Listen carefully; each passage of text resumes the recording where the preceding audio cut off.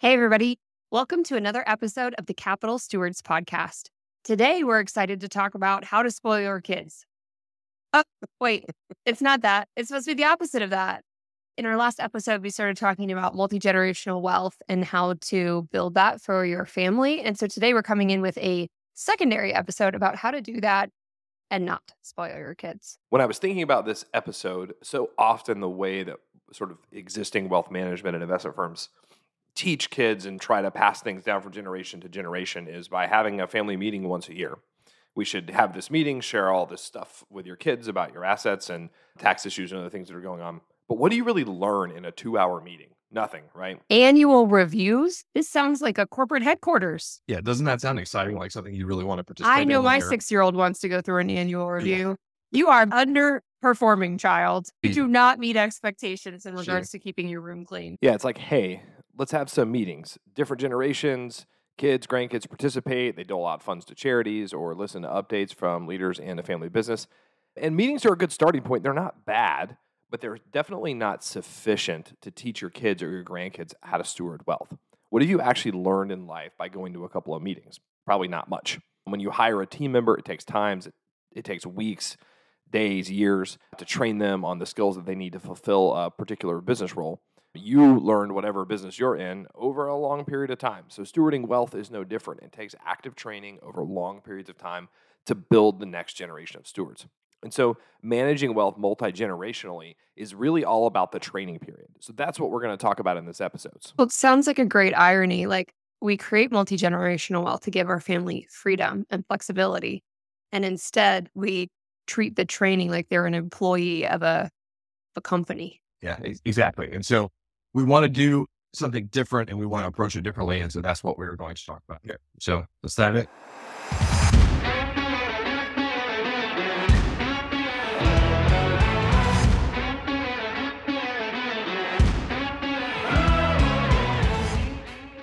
Hello, and welcome to the Capital Stewards Podcast. Are you a professional who wants straightforward, trustworthy financial strategies you can act on? Are you entering your highest income earning years and discovering that your personal finances are becoming too complex? We get it. You're a highly competent professional, but you don't have time to go deep on your personal finances the way you do with your day job. Hi, I'm Brian, and helping professionals make smart financial decisions is my passion. I run a financial advisory practice called the Capital Stewards and work with professionals like you who are trying to cut through the noise every day. It's time to stop Googling every question you have about money and dive into some real professional guidance.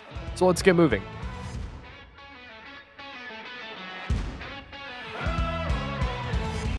Morning, my day started with my child walking up to my bed and her first sentence out of her mouth being an expectation of something that felt very spoiled to me. So, in that context, Brian, let's talk a little bit about if we're concerned about our family's ability to steward generational wealth, how do we set that up well and how do we engage the next generation? So I think the first part of this process is to reprogram maybe some of our expectations that we may have coming into this. I think a lot of folks have heard that this anecdote that the first generation makes the money, maybe the second generation protects it, and the third generation blows it, or something to that effect. And that's actually less true today than it has been historically. There's research from the UK that about 80% of 20 to 25-year-olds across wealth and income groups are actually concerned about preserving the wealth of their family. They want to be engaged. They want to be involved. They're not interested in just sort of blowing everything, so to speak. So they do want to be engaged and involved. But they need to be taught how to do that. And so it's up to us to figure out how we engage them, how we bring them in the process, how we teach them and train them so that when their sort of time comes down the road, they're ready to do that. And for me, the best way to do this is to engage them in the process of stewarding our wealth while we're still here to do it. So if business and money aren't discussed in your household, how can anybody build the skills that are required to succeed when it's their turn to be the steward of those assets, particularly when we're talking about multi-generational wealth, because they're not going to find those skills in the common media and things that they're taught in school and stuff like that. So I want to talk about a few different ways that you can engage your family on money. Okay. Give us some ideas. How can we engage our family on money? So the first thing is to involve them in business decisions. Even high school age children can get involved in making small decisions around your business. They can participate in meetings. They can do simple analysis. They can be part of discussions. They can even make recommendations. I don't know what you're talking about. They can go on ChatGPT and tell you how to run your company. Yeah, although I don't know that the answers are very good. The advice may be suspect, but apparently next generation is very good at using ChatGPT for school. So maybe they can apply to your business too. Use your own judgment there. And you may or may not want to take their recommended course of action, but you can give them in the habit of understanding what's happening, how you evaluate information to make decisions, and how you're making decisions as a family. So if you're going to maybe move offices, should you buy a new property? Are your marketing techniques effective at reaching Gen Z, reaching the next generation if you're running a business that is selling to those folks? They could probably give you a really good idea about that. How should you convince younger or entry-level workers to join your company? There are things that younger folks uniquely have some perspective on. They may be able to actually add some value to your decision-making in ways that adults wouldn't think about. So I think there are times when we're maybe afraid to hear some of those things, and so we don't engage our kids. I think that's true across the business landscape in general, but I do think you can get your kids involved in some of those business decisions so that they can start to understand the business and how it works at a more fundamental level. I look forward to having some of these discussions at our dinner table. How can we recruit more workers in this family? Free ice cream every day. Yeah, right. Our house might start to look like a Google office. Yeah, I could get behind free ice cream. The second thing that you can do is ask them about charitable causes that they're passionate about, and then engage in those causes with them with both time and money. With them and with both time and money. No, I said that twice. That wasn't an editorial mistake. A lot of times younger family members, they're participating in discussions about giving every year, but a lot of times the causes are things that you care about, the mom and dad or grandma and grandpa really care about. They're not necessarily things that they're engaged in. So I think it's important to get them participating in the generosity of your family in things that they're passionate about. And then secondarily, it's really important that you actually get involved in those causes or those charities or organizations, whatever it is that you're supporting.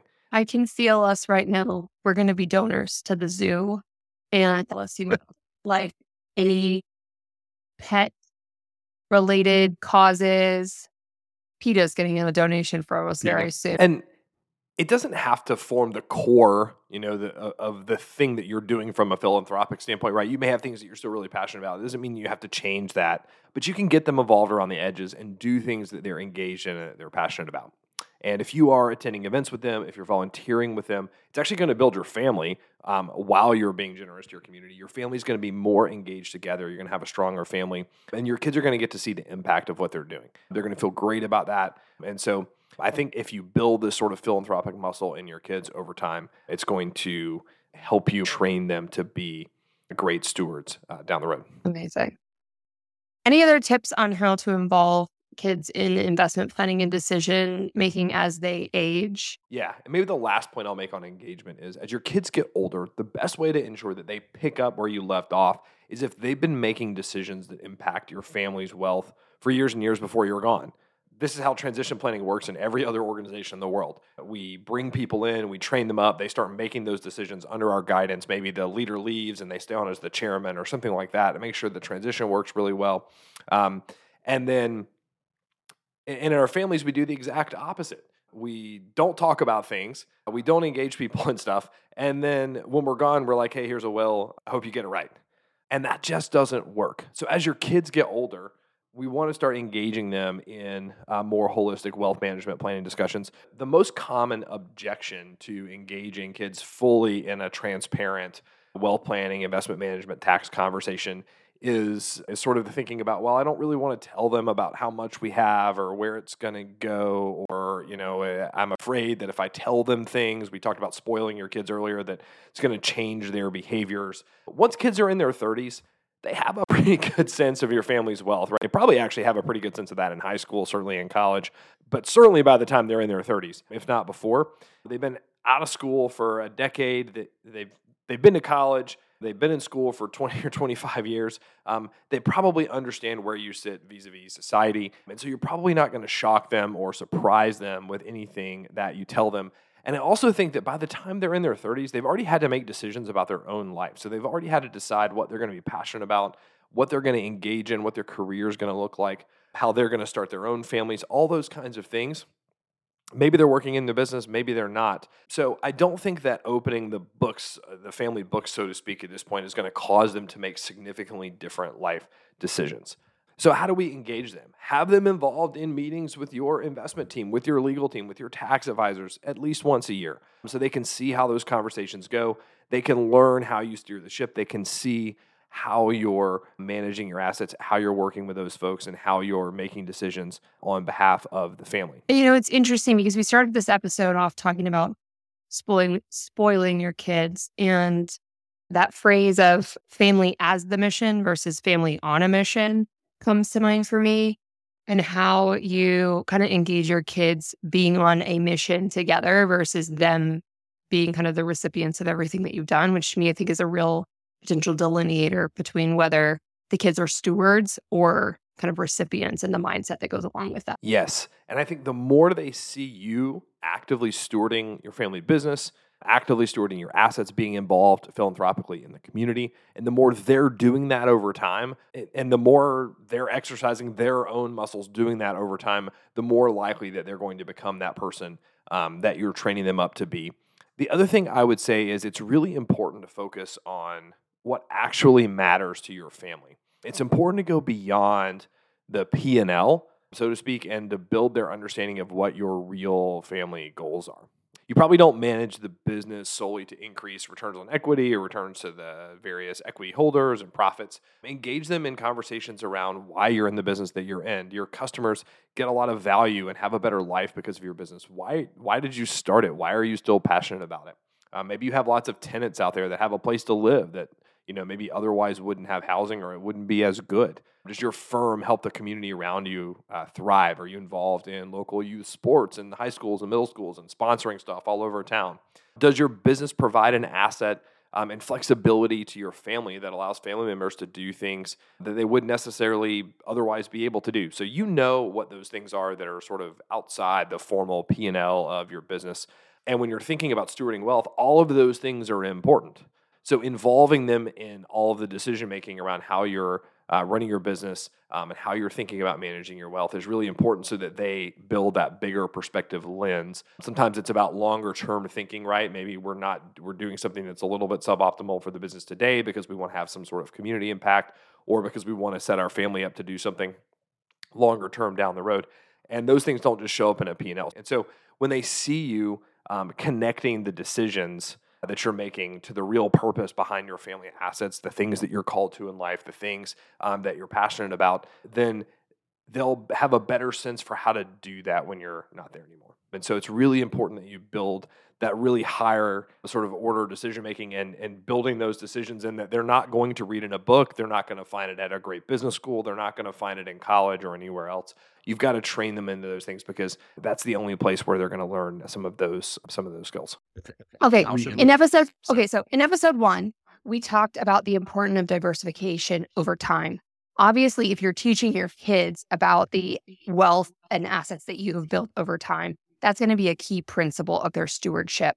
So maybe just circle back, Brian, on diversification as you're bringing your kids into the business and how we might think about that once we've moved from, phase 1 of we're just trying to build enough wealth to acquire assets to now we have a portfolio and we're really trying to teach our kids about how to sustain that over time. Yeah. So as we mentioned in the first episode, it's difficult to build true multi-generational wealth through more of a standard diversified retirement portfolio that you see kind of online and common media and things like that.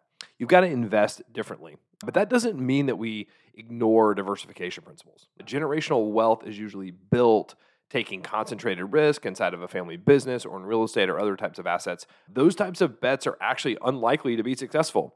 That's why they generate the kinds of returns that they do. If they were super likely to succeed, everyone would do them and the returns would be lower. So you've beaten the odds, so to speak. And if you're in the middle of that journey, it's unlikely that you're going to be able to continue to make exactly the right decisions over and over and over and over again and continue to beat the odds. Otherwise, that wouldn't be what the odds are. And certainly for your kids throughout the rest of their lifetime, as much as you train them, it's going to be difficult for them to continue to make those decisions, right? and to continue to win in a concentrated way over and over and over and over again across multiple generations. So diversification becomes more important over time. As your wealth grows, it produces more cash flow. And so that's when it's time to buy equity and debt in other industries. Acquire real estate if you're not investing in real estate. Think about other types of long-term assets. So if you started in real estate, maybe you start investing in businesses. If you started in businesses, switch over to real estate. And then within each of those categories, there's 100 different kinds of real estate that you can buy, and there's 1,000,000 different kinds of businesses that you can buy, right? So there's lots of ways to get more diversified across your family's entire portfolio. So let's recap and kind of wrap up for our listeners this idea about engaging the next generation in multi-generational wealth building. So we talked about a few things. The first thing is to engage with your kids. Involve them in business decision making. You don't have to wait till they're in their 30s or 40s. That can start in high school, maybe even before. Secondly, get involved in charitable causes. Participate with them and that kind of stuff. Don't just give money places, but actually go work shoulder to shoulder with your kids. Get involved in what's going on.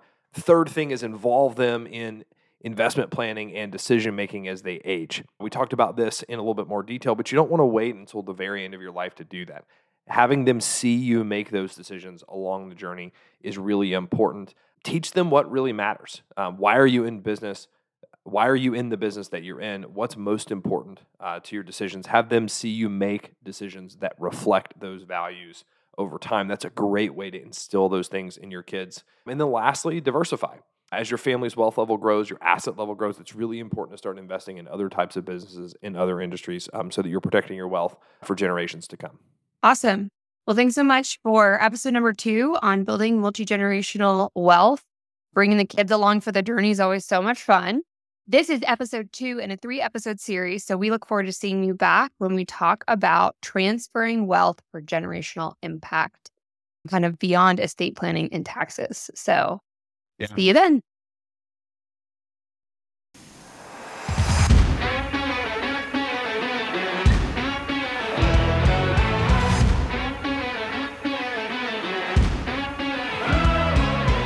Commentary provided is for general audiences and educational purposes only. It should not be construed as investment, tax, or legal advice for your specific situation. That's why you should talk to a professional. Hello. Past performance of market results is no assurance of future performance. All the information on the podcast has been obtained from sources we deem reliable as of the date of this recording, but it's not guaranteed.